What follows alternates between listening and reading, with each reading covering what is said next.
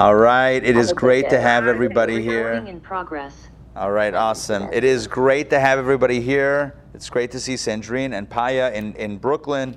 It's great to have our in-person crew. Hey, Ann and Dan, we have Mark coming in as well to join us. Just buzzed them in from downstairs.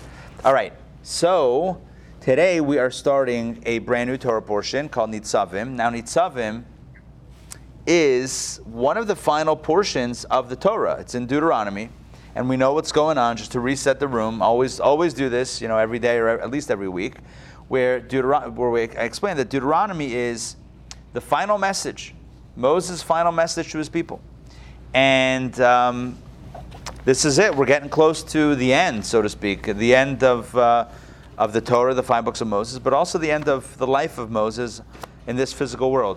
Hey, Mark. We got you covered over here. Welcome, welcome. So I'm going to read, we're going to do the first 2 readings today. I will tell you, straight off the bat, the first 2 readings have 3 verses each. They're very short, but they're very rich in content. So we're going to explore them, and we're going to glean some insight from them. Okay. Nitzavim. Let's pull it up here on the screen for those joining on Zoom.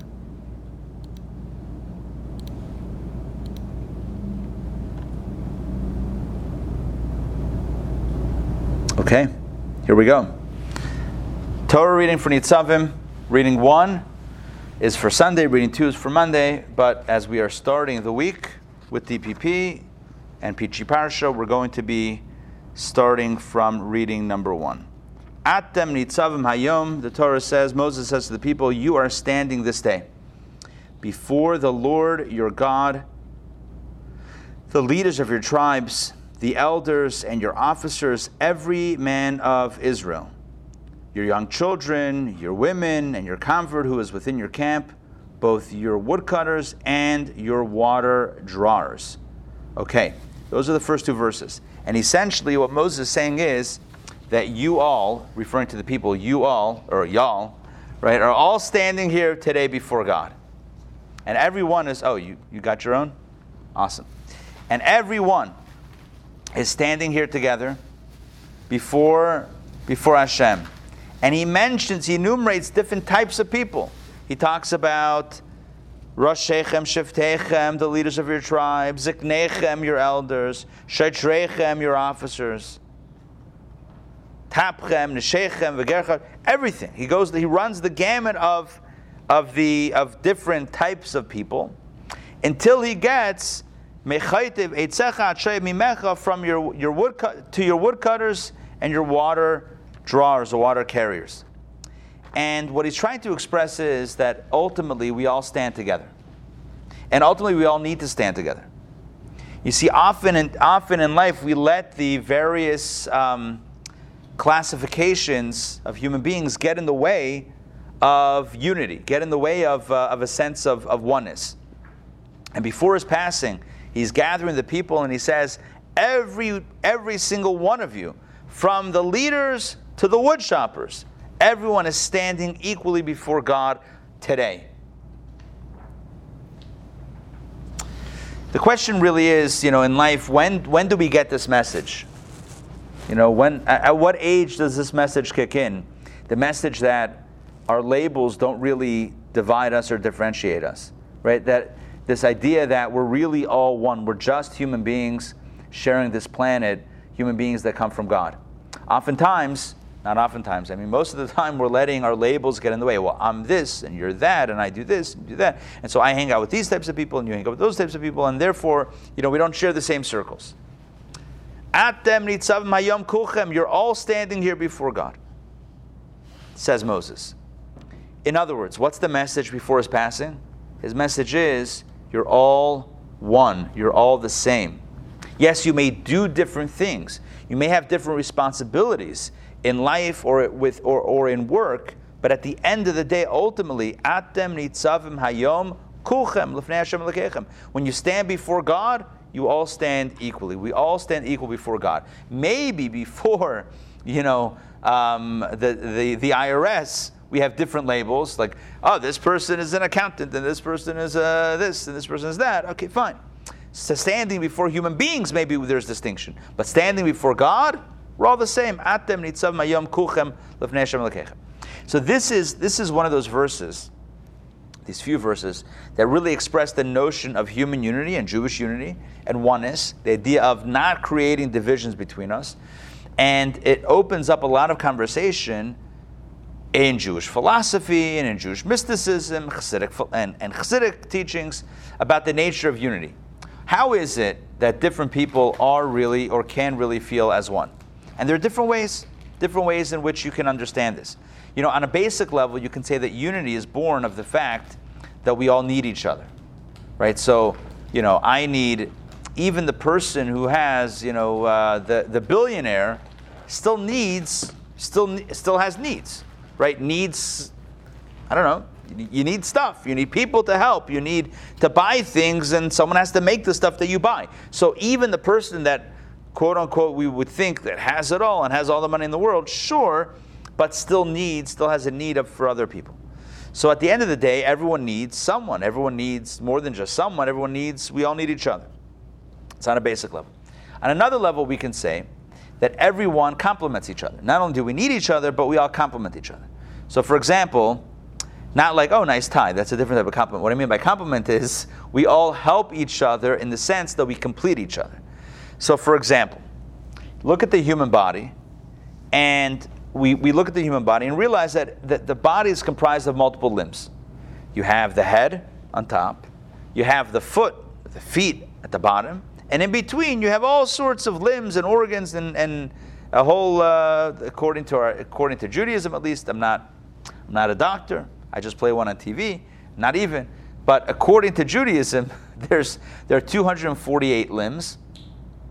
Again, I can't speak from a medical perspective, but there are 248 limbs of the body, and 365 different arteries, veins, types of capillary channels, and that comprises the body. So the body is comprised of 248 limbs plus 365 arteries equals 613. It says that every mitzvah corresponds to one part of the body.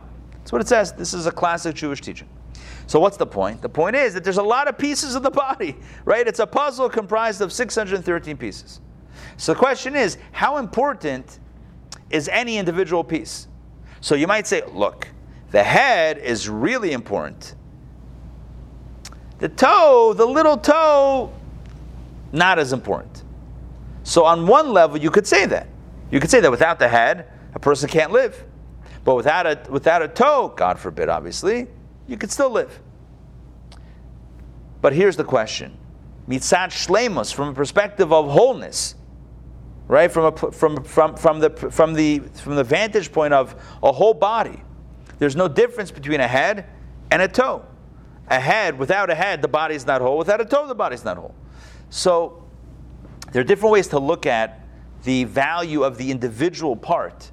But when we look at a body as a whole unit, as having the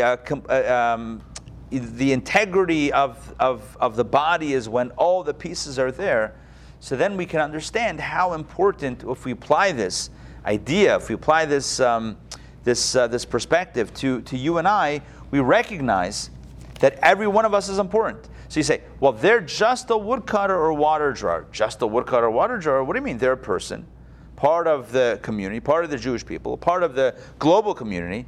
Every individual is part of that larger unit, and without it, the entire unit is missing. So that's a deeper level of understanding unity, Jewish unity, human unity, etc. If you go even deeper, we look at the soul, and we say that when it comes to souls, everyone is truly equal. Because all of the other stuff, if you're a leader or an elder or this, that, or the other, or a wood chopper and a water carrier, all of those things are what the body does. But if you look at the soul, who is the soul? What is the soul? A piece of God. So there's a piece of God in me, a piece of God in you, a piece of God in Yankel, a piece of God in Shmerel. We're adding Shmerel. Who's this Yankel guy, right? A piece of God in Shmerel. I'm adding Shmerel to the mix. Everyone has a piece of God. And here's the question when it comes to God. Is one piece of God different than the other piece of God? And the answer is, of course, no. It's all equally a piece of God. And so what Moses is trying to evoke in his final, this is really kind of like the final speech. In his final speech to the Jewish people is, y'all are the same.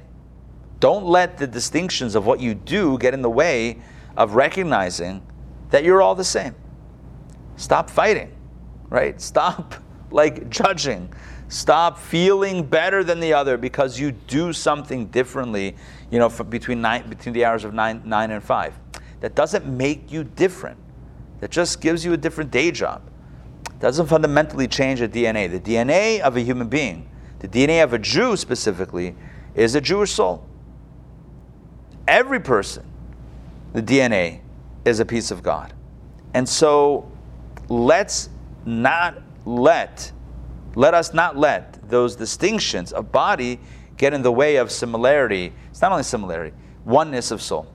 The truth is, what I'm telling you now is essentially the whole 32nd chapter of the book of Tanya. The book of Tanya originally was written with 52 chapters, not 53. And the Alter Rebbe added, before it was published, he added another chapter. Not to the end, not to the beginning, to the middle. Chapter 32. If you know something about Jewish numerology, you'll know, I'm just going to stop sharing so I can see you all. So if you know something about Hebrew numerology, Gematria, so 32 is Lamed Bet, which is heart. Lamed Bet is 32, Lamed is 30, Bet is 2, Lamed Bet is 32, but it spells the word Lev. Lev means heart. And the way we understand this is that this new chapter that was added by the author, this new chapter that was added at the end, chapter 32, is not just another chapter or an appendix. It's a different part. It's not the appendix. It's the heart. That was a joke, right? It's appendix you can take out, but a heart needs to stay in. A heart is the heart of the matter. And what's the heart of Tanya?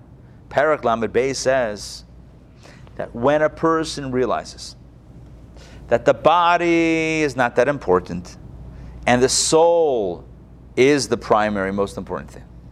Because that's really one of the keys of Judaism, Kabbalah, Hasidic philosophy, the book of Tanya. It's about recognizing that we have a body, we have a soul, and the most important thing is the fact that we have a soul. The body, okay, yes, the body is the spacesuit. But the main thing is the astronaut. The astronaut can't function in outer space without a spacesuit. Because you put a human being, shoot him into outer space, him or her into outer space, without any protection, not going to make it. That's not a good thing. So what do? You put the astronaut in a space capsule, in a rocket, whatever it is, and then if they venture out, they have a space suit in order to be able to operate. So God takes a soul, a pure spiritual soul, a piece of God, and hurls it, right? Chucks it, as we used to say as a kid, right? Throws it into this world. Soul can't survive in this world. It's like too, I don't know, toxic, materialistic, whatever it is. Pure soul can't survive in this world. So it needs a spacesuit. That's the body. But once we know that, we realize that there's the astronaut and the spacesuit, and they're not the same. You would never say, who was the guy that said, Neil Armstrong? Was that the guy, the astronaut who said a giant step, a leap? First step for man, a giant step for mankind. Right. Okay. Yeah. So Neil Armstrong. No one would ever say, you know who took that first walk on the moon? A spacesuit. No one would ever say that. Say Neil Armstrong. He was operating within a spacesuit. Okay, but it's him. It's not the spacesuit on its own. But for some reason, we find it difficult to wrap our heads around the fact that we are literally the same construct. We have a soul that is who we are, and then there's a body, which is a spacesuit. And for some reason, we think that the body is who we are, and the soul, I don't know. Who knows what that is? A soul, whatever. That's how we think about ourselves and about the other person.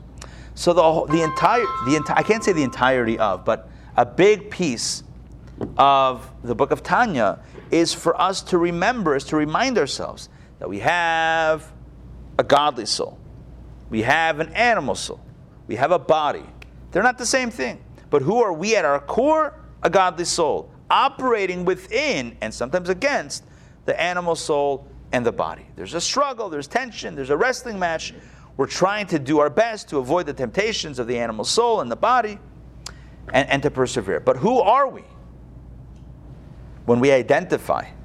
Right? Today's all about identification. What do we identify as? Who do we identify? Let's identify as a godly soul that also happens to have a body and an animal soul.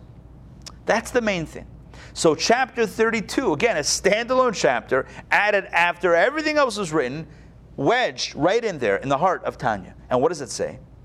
That when a person knows, not just here, but here in the heart, when a person really gets the fact that they are, instead of speaking third person, when I really get the fact that I am a godly soul that happens to also have a body, when I see myself or know myself as such, that is the only way that I can fulfill the mitzvah of Yahavta l'reacha kamocha, love your fellow as yourself. Because as long as I see myself as a body, then I will see myself as defined by my physical, what's the word I'm looking for? Manifestation. I was going to say avatar, like the way I look and what I, like the physical stuff. As long as I identify by my physical manifestation, I'll identify you by your physical manifestation, and those are not going to be the same. And sometimes they'll be a little compatible, sometimes they'll be completely different, and then we'll have nothing in common because this is my physical avatar, that's your physical avatar, and they're not compatible. But when we realize that we are not a physical manifestation, or that doesn't define us. We are at our core a spiritual soul, a piece of God. And you know what the other guy is? Also a piece of God. That means that you and I are not just compatible, we're essentially, literally, the same, identical. We identically have the same piece of God inside of us. And to this was the great dialogue in the Talmud, of all places, discussing this mystical idea. The Talmud discusses. There was once a Roman philosopher who asked, I think it was Rabbi Akiva, how is it that you Jews claim, that everybody has a piece of God? How many gods are there? So the rabbi answered him, listen to this, because you might be thinking, if I have a piece of God and you have a piece of God, you put God through the shredder? That's like, the pasta machine that oozes out different strands of, like what? There's like a little strain of... The rabbi answered the Roman philosopher. He said, does the sun shine into your house? Yeah. Into my house? Yeah. Through the windows? How many suns are there? Right? I have sun in my house, sunlight in my house, the sunlight in your house. So how many suns are there? Same sun. I have a piece of the sun. You have a piece of the sun. It's the same sun. So that's the Vart. And listen, Vart means idea. Word in Yiddish, literally. The idea here is that everyone has. When you talk about unity, human unity or Jewish unity, you can speak on many different levels. Number one, we need each other. Number two, we're all puzzle pieces that are compatible with each other. Number three, though, is the deepest level. And that is, we're all one. Not in the body, but in soul. And the whole chapter 32 of Tanya is saying that the only way to truly ever reach a level of loving your fellow as yourself is only if you look at yourself as a soul. Because as long as you look at yourself as a body, you will never love anyone like yourself because you're not the same. How could I ever love you like me? I'm this, you're that, we're different. But if I see myself as a soul, and therefore I see you as a soul, it's different. So the key here is, how do you look at yourself? Not how you look at the other person. How do you look at, when you look in the mirror, what do you see? Again, instead of speaking second or third person, let me speak of myself. When I look in the mirror, what do I see? Do I see a body or do I see a soul? It's easier to see a body than a soul. That takes work. But that's why we're here, right? That's why we study. We study to get a deeper perspective on reality. Certainly that's why we study the deeper teachings of Torah. So the bottom line is, Moses in his final speech to the people, says, Atem nitzav mayom kulchem lefnei Hashem Elokechem. You're all standing here equally before the Lord your God. And what does that mean? When you remember God, you remember that you're one. When you forget about God and the soul, then you're different. Everyone's different, and no one's and everyone's fighting. When you remember about God, there's compatibility. Not only compatibility, essential oneness. Donna. But even though we all have a piece of God, the soul, which is all the same, but the manner in which each person's animal soul manifests more or less. Right. So how does that impact that we see everybody yes. the same? Good question. And I'll say even more so to enhance your question. It's not only the animal soul is different. So number one, everyone's body is different, obviously, right? No two people have the same DNA, fingerprints, etc. So the body is different. The way we think and feel are different.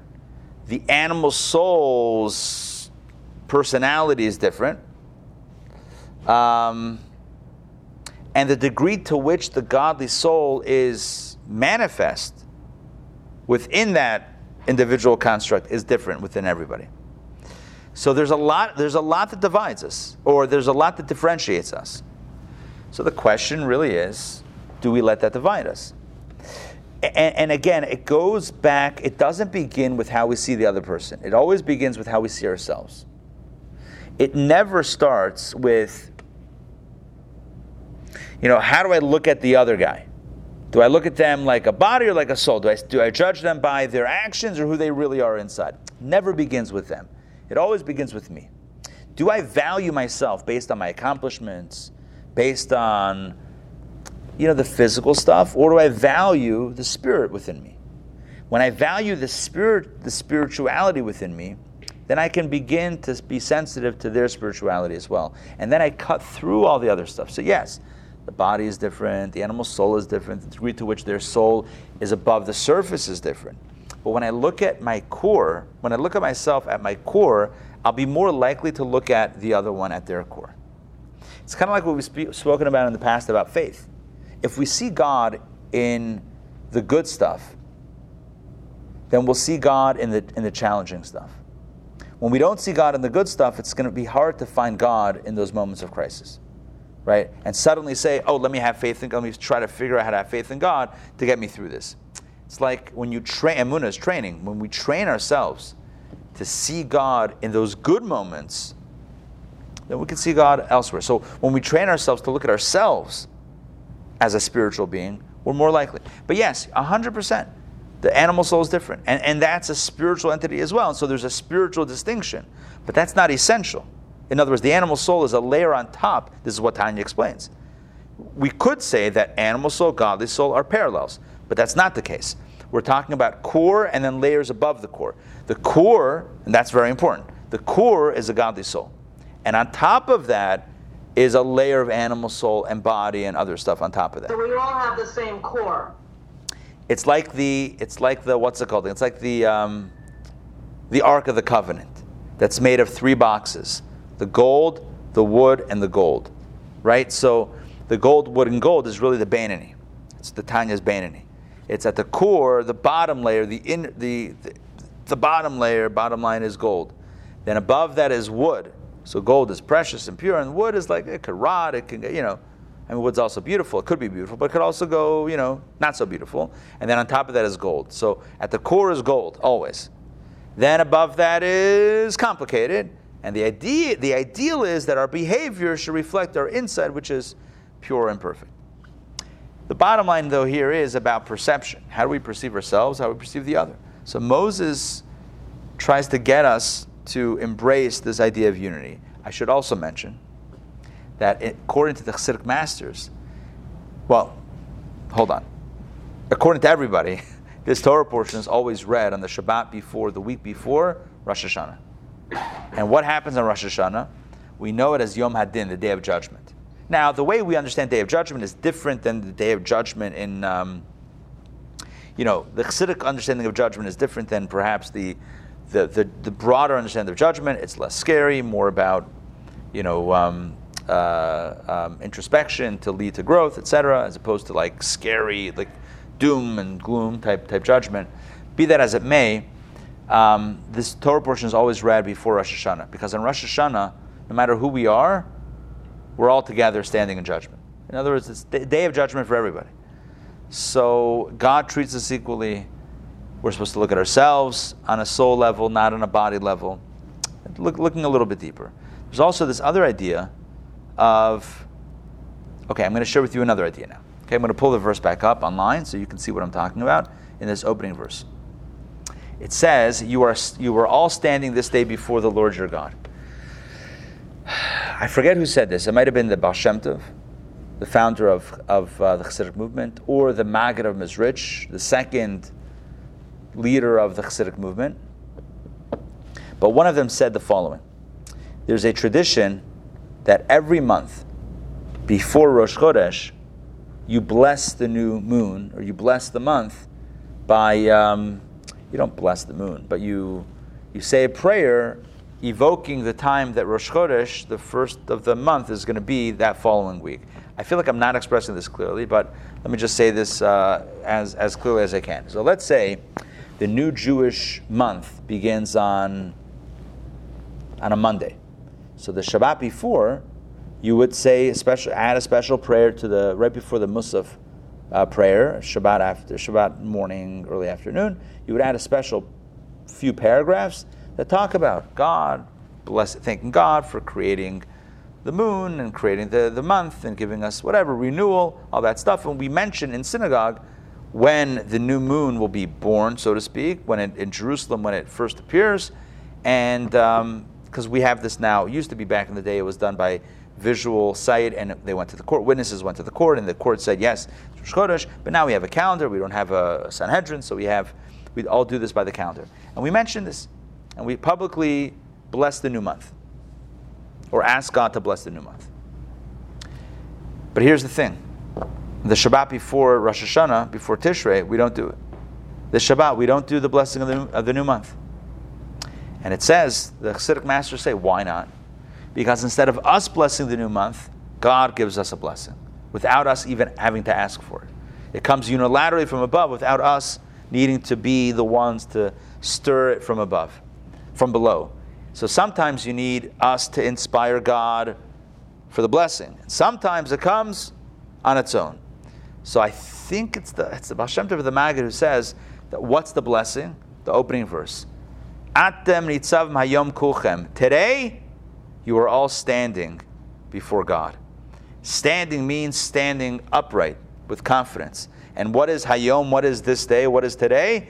In this understanding, it's referring to Rosh Hashanah, the day of judgment. And the blessing that God gives us is that on Rosh Hashanah we should all stand with confidence and with positivity, knowing that God is going to give us a good year.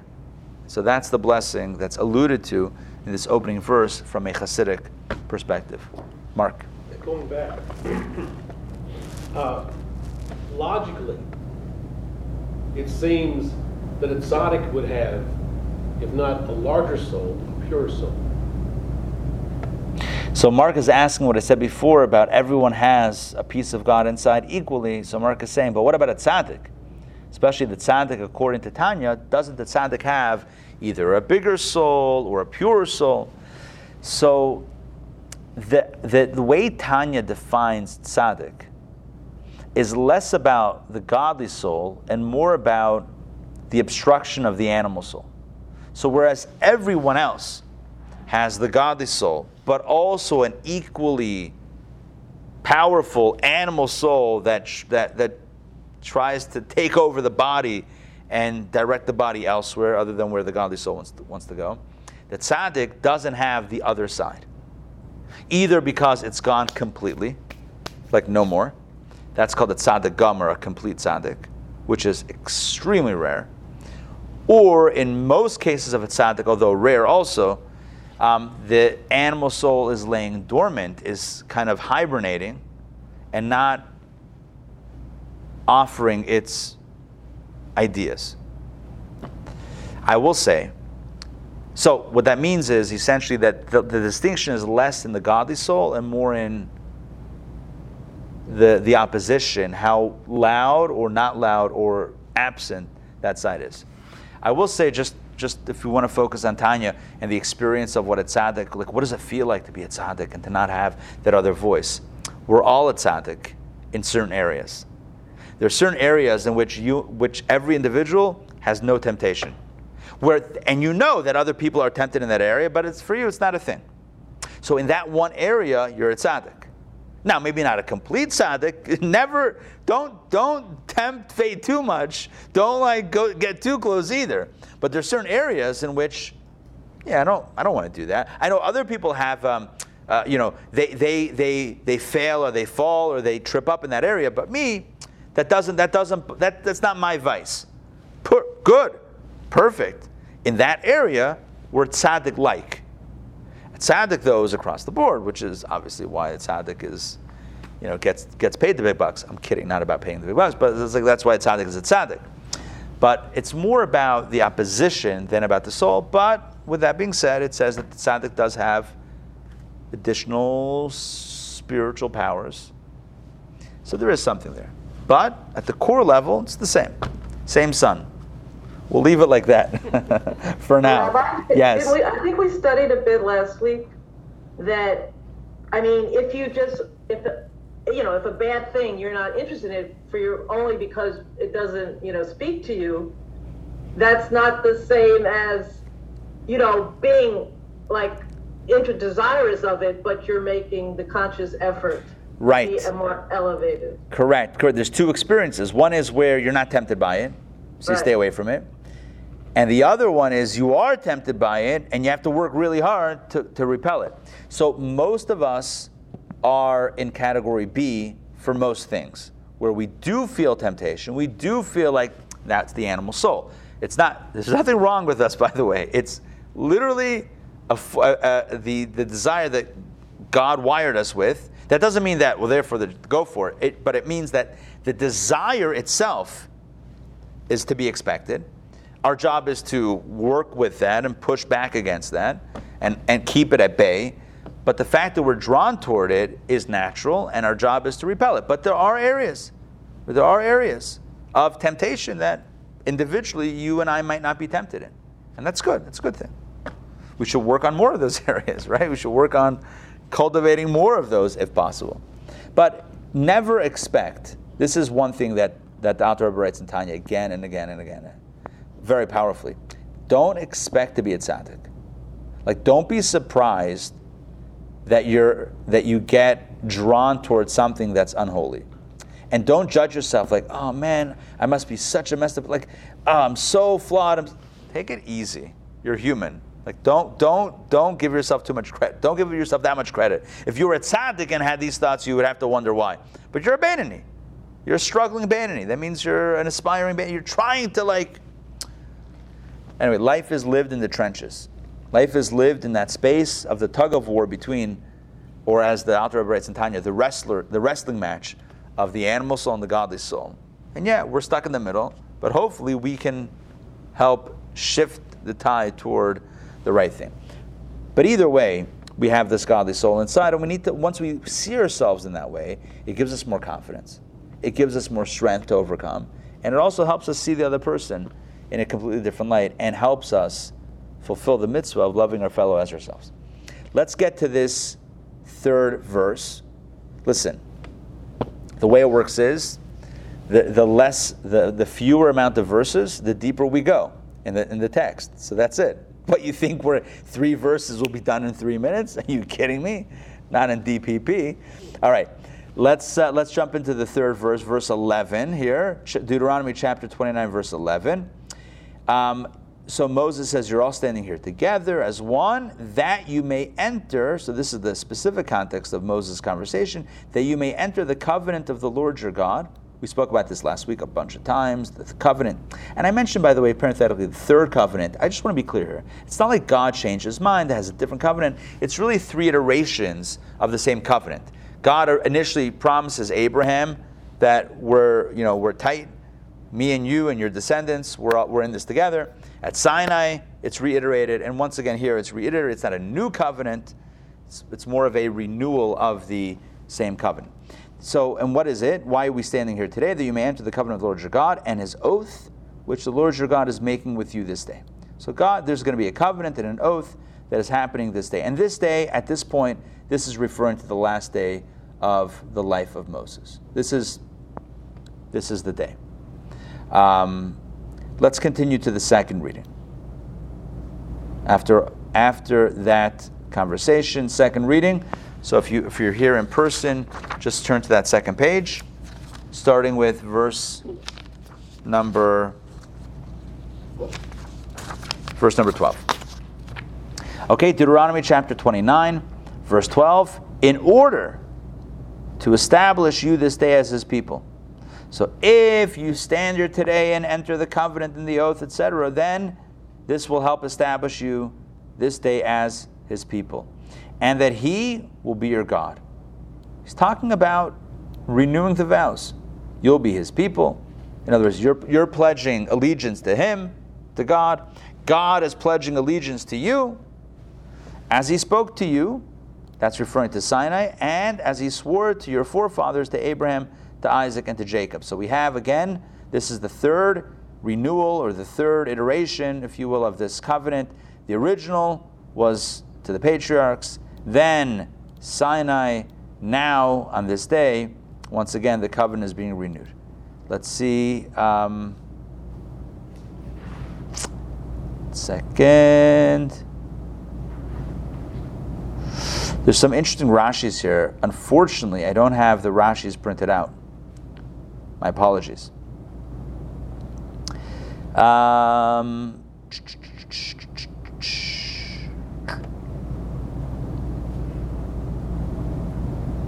I want to focus on the Rashi, on the phrase that you're going to be established today as his people and that he will be your God. Take a look at that Rashi, if you have it. Second Rashi of this reading. Verse number 12. Since God has given you his word, and also sworn to your forefathers not to exchange their offspring for another nation. Look at that. Not to exchange their offspring for another nation. Therefore, he ensures your faithfulness to him by binding you through these oaths so as not to provoke him to anger because he cannot separate himself from you. So interesting. So interesting. In other words, God is promising not to ever sell out the Jewish people. Yes, we may be exiled from our land and lose the temple, but God is never going to say, you know what, forget it. Let me choose someone else. Let me get another nation on board with this because the Jewish people, they're done. No. And you should know this is obviously a Jewish commentary, so yeah, maybe it's there's bias, but yes, obviously. But this has always been the Jewish perspective, that there's no other. God does not have a exchange of Jewish people, as opposed to what others perhaps have said throughout the years. Okay. Okay, I want to continue reading this Rashi. He says the homiletic explanation is as follows. Why is this Torah portion of Nitzavim juxtaposed to the curses of last week? So Rashi answers, because when Israel heard these 98 curses from last week, besides the 49 curses from Leviticus, they turned pale, and they said, who can possibly endure these? Thereupon Moses began to appease them as follows. Moses begins this Torah portion by saying, no, you are standing this day. You have provoked the Omnipresent to anger many times, yet he has not made an end to you. So in other words, you might think from last week's Torah portion and from Leviticus with the curses, you might think that the moment you do something wrong, zap, you're done for, you're finished. So Moses says, nah, you guys have already crossed the line multiple times. And you know what? You're still standing here. Yeah, it's okay. God will get over it. In other words, yeah, the curses are the curses, but you know what? You've made it until now. You're good to go. Indeed, this is literally what Rashi is saying from the Midrash. Indeed, you still exist before him, standing before the Lord. This day, Rashi says, you exist now, just as this day exists. For although it becomes dark for a period, nevertheless it shines again. That's a beautiful imagery. I love that. What does it mean, Hayom, this day? Just like day. There's even a song that someone wrote. The sun will come out tomorrow. Let bet your bottom dollar that tomorrow there'll be sun, Maybe. light. Who knows the lyrics? Who knows? Number one, who knows the lyrics? Number two, who knows how to sing it? But anyway, here's the point. The point is that even after the darkness of night, the day brings light. So that's what Moses is saying. So too here, God has made light for you, and He will again make light for you in the future. In other words, even if the interim there will be darkness, so it's light now, it's light today. Moses, Israel, Mishkan, temple, it's going to be good for a little while. Even when it gets dark, it'll get light again. And the curses and sufferings preserve you and enable you to stand before Him. Look at that. It says the curses and sufferings preserve you to enable you to stand before Him. The curses by preventing you to stray from serving Him, and the sufferings by cleansing you of your sins. Okay. Similar in the previous parsha of Kitava, Moses spoke of conciliation. You've seen all the Lord did. Okay. Another interpretation. We have multiple interpretations here of the opening verse. Atam Nitzavim. Rashi here says, because the Israelites were now passing from one leader to the next, from Moses to Joshua. Therefore Moses made them stand in assembled ranks in order to encourage them. Joshua did the same when he was about to die. Also Samuel did the same when Israel passed from his leadership to that of Saul. As he says, stand now and I will reason with you before the Lord. So this idea of gathering everyone together and calling them forth, so to speak, into action is something that's done typically in Jewish history when one leader was passing the mantle of leadership to the other, kind of like saying, you guys are now, or maybe says to the leader, you're now in charge of these guys. Take a good look. It's like when you become a counselor in camp, right? The first day of camp, and you're like, okay, this is your bunk. You guys are going to the park. Make sure they all come back, right? Like, just take a count. These are your 11, 12 kids in your bunk. Their responsibility. Done. It's like the British say, the king is dead, long live the king. The king is dead, long live the king. Yeah, why? Because of the new king. Yeah. Yeah. Good. The British were onto something. Yeah. Queen too, I guess. Yeah. Anyway, complicated that royal family. Can we just say that? Is that safe to say? Complicated? Yeah. I guess everyone's complicated. Yeah. It's like the royals. They're just like us. Okay. Next, Deuteronomy chapter 29, 13. Just maybe, better clothing.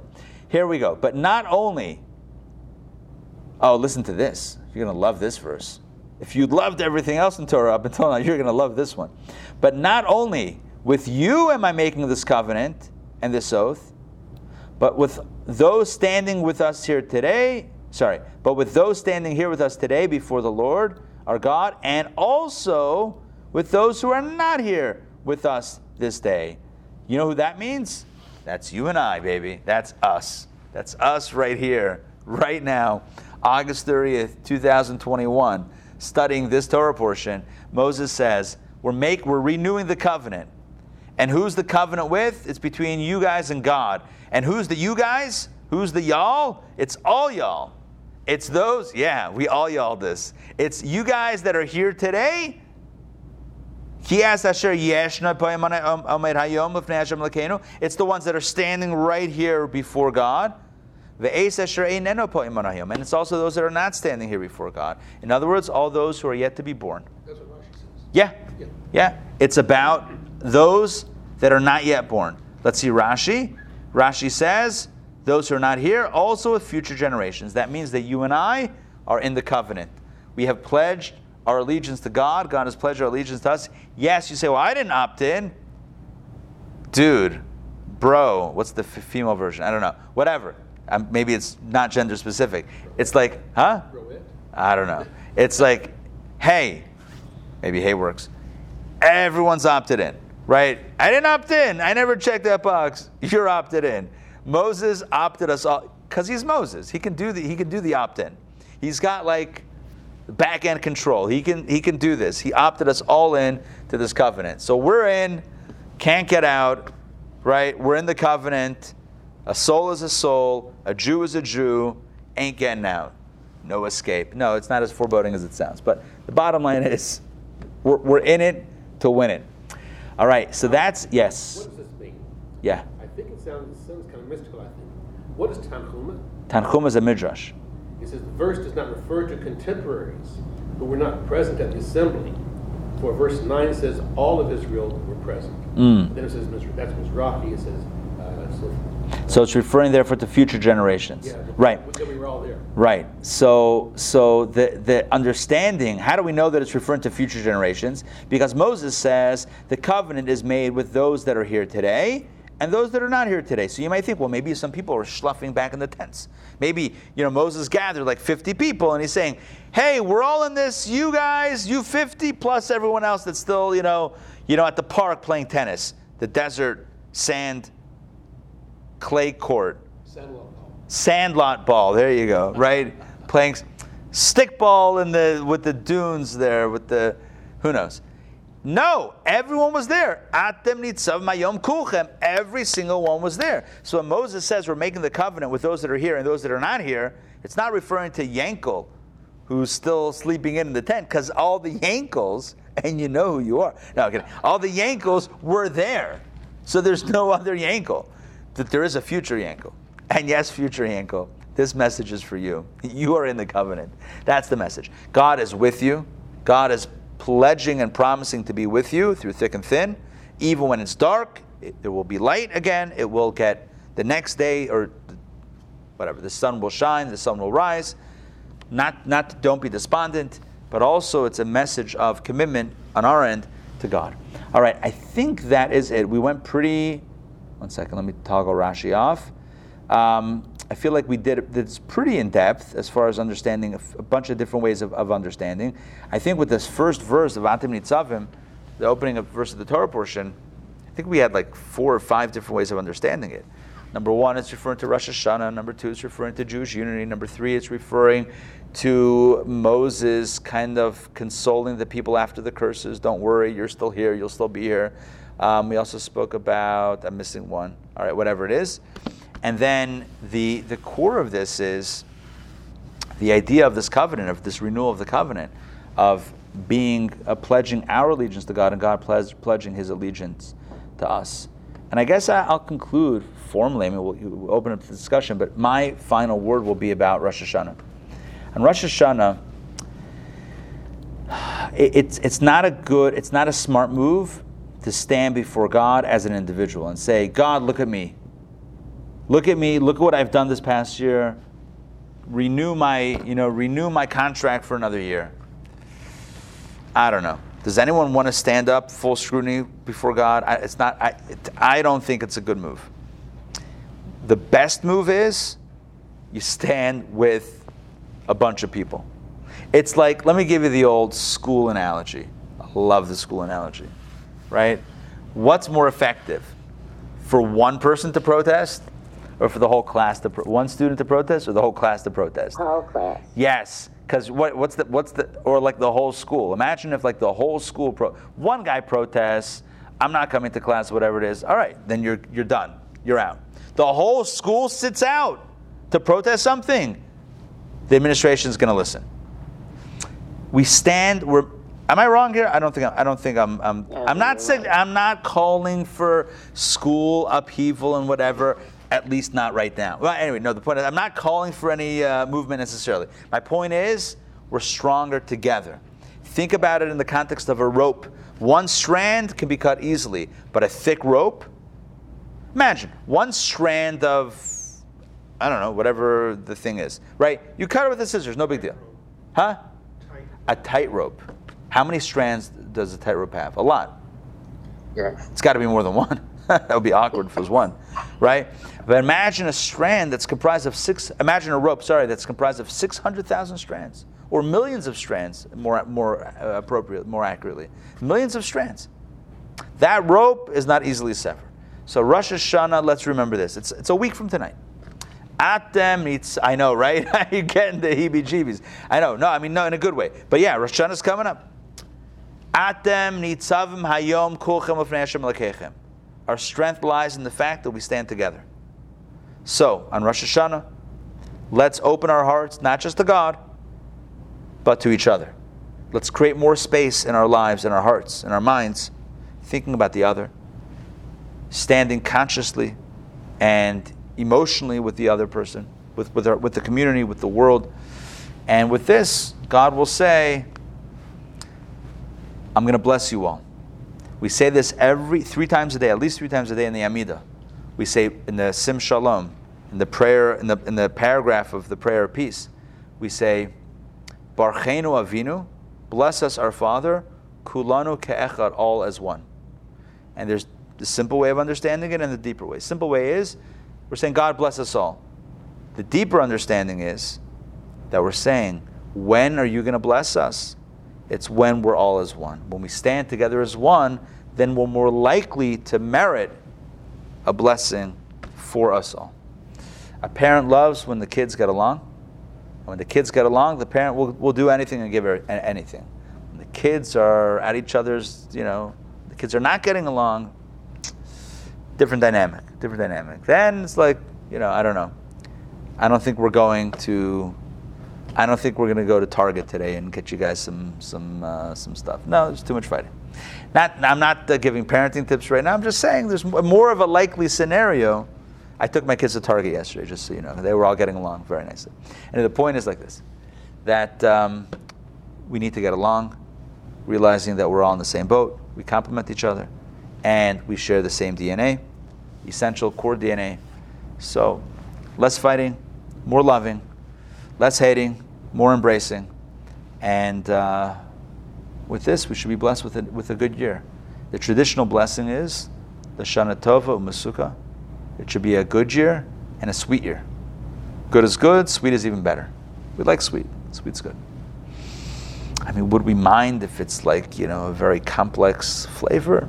It's also good, but sometimes too sophisticated is too sophisticated.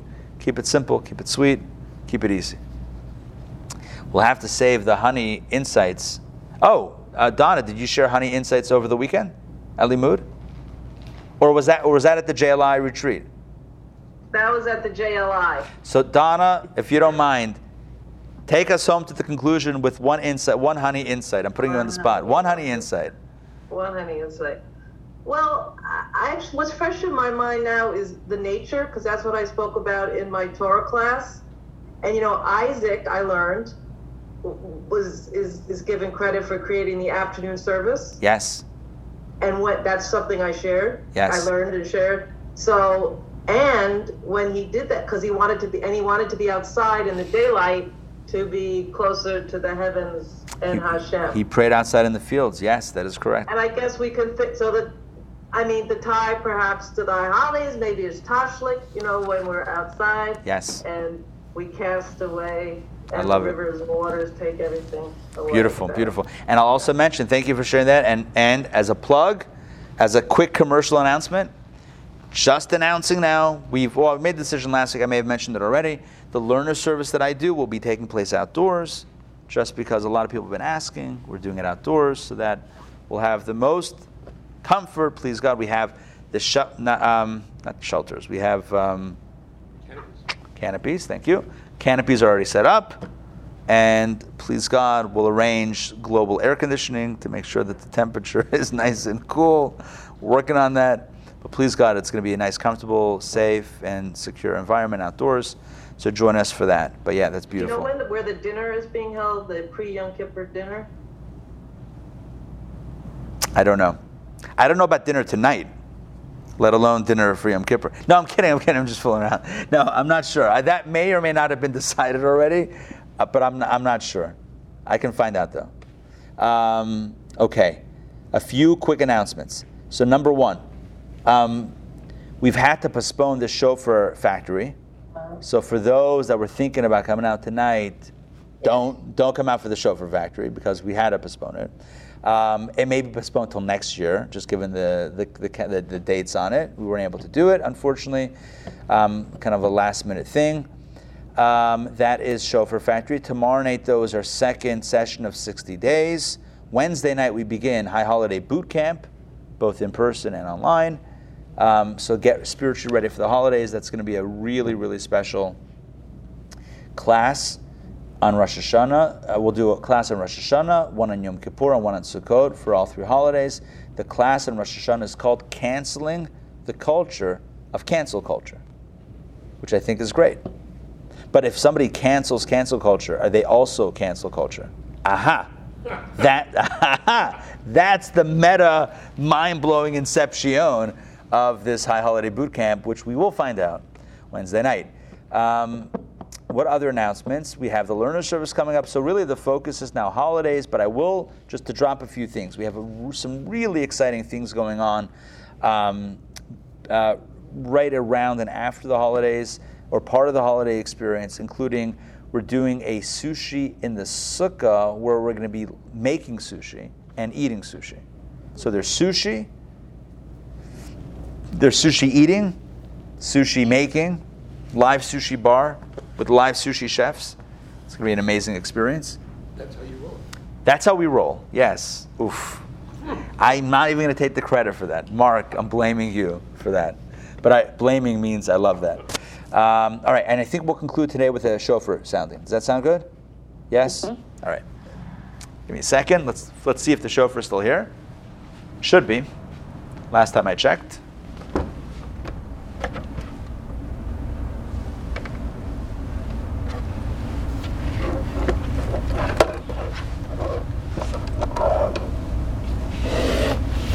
About that. Oh, here we go. Hidden behind some layers of prayer shawls.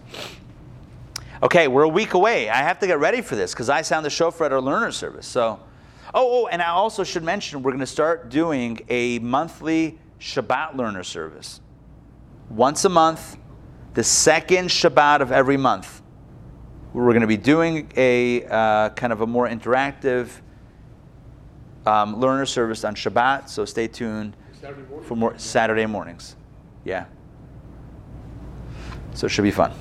Okay, here we go. Here goes nothing.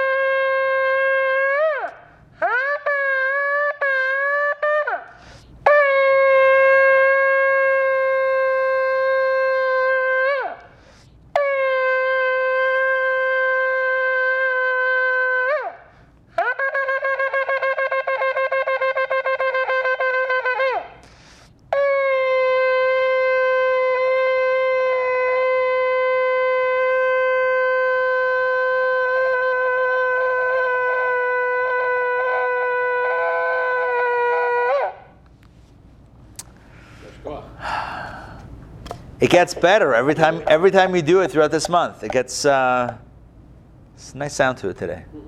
You have to bless the shofar, or does it have to be kosher? So interesting, good question. The shofar is, I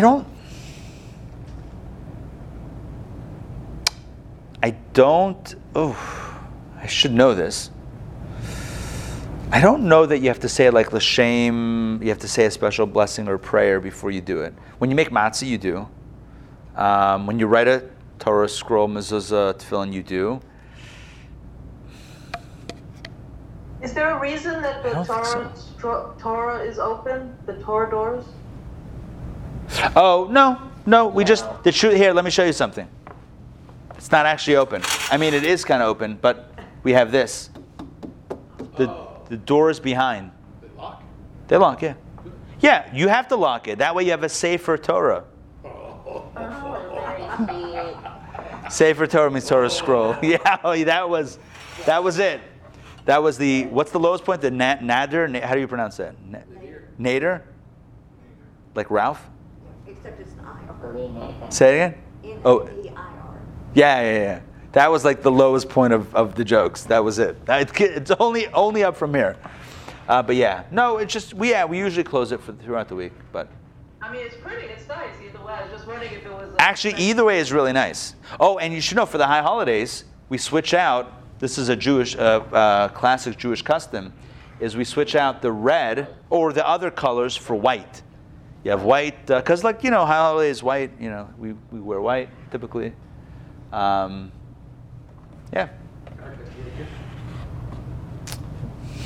That's right. No kiltel, no service. It really is I will say this. I mean, I didn't make it. I can't take credit for it, but it really is a beautiful ark. One thing that drives me nuts, I feel like the angle, I don't know if you guys can see this. I feel like there should be one, like a little bit of a,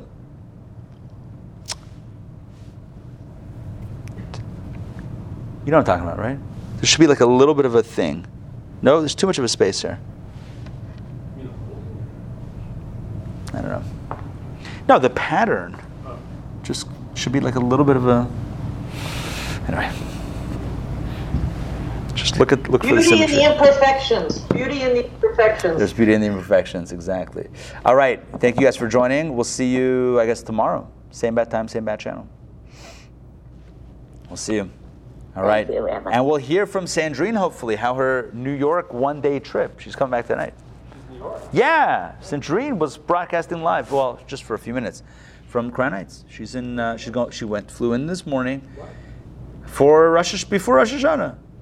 She should invite us all to come. I know. Well, listen, it's next year. Hopefully, we'll do a big trip with everybody. Yes. Next year, please God. This year's still a little bit, everything's a little touch and go with stuff, but I feel like hopefully next year with good health, we'll all be there. I would love to go with you guys. Hit some restaurants, hit the big synagogue in Crown Heights, check out the Judaica stuff, hit some more restaurants, go to the Rebbe's Ohel, the Rebbe's resting place. I don't think the pandemic is going to be over. You don't think? No. Not. I'm hoping. I'm hoping we get some positivity. I think the question is how Yes. to cope with it. Right. Maybe that's the question. All right. Well, let's officially, we'll close out, then we'll schmooze more. All right. We'll see you guys. Take care.